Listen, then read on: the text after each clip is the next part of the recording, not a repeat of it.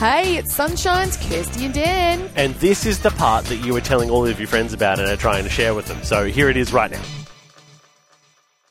Chocolate. We all love chocolate. Yep. To some extent. My mum can't eat it. She reckons it gives her a rash. Maybe she's allergic to it. Yeah, I think Maybe she's allergic to the cacao. But yeah, there's a chef that's saying that the triangle chocolate that's in a row. Mm-hmm. Starts with T. That my husband would demolish in a second because it's his favourite chocolate. Tasty chocolate. They're saying we're eating it incorrectly. This chef is saying we are doing it wrong. Okay. You know how you pull it out and it's got the little triangles and there's a gap between them. Yeah. Like it sort of goes up and then. Yeah.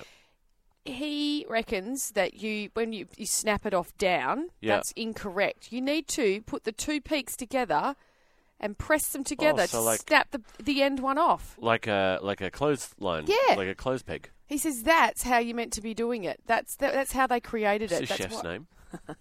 Chef Cootie. Hey, Chef Cootie. Does it matter, brah? It's just get it in your mouth. Just you snap it off and you eat it, champ. It's not rocket science, okay?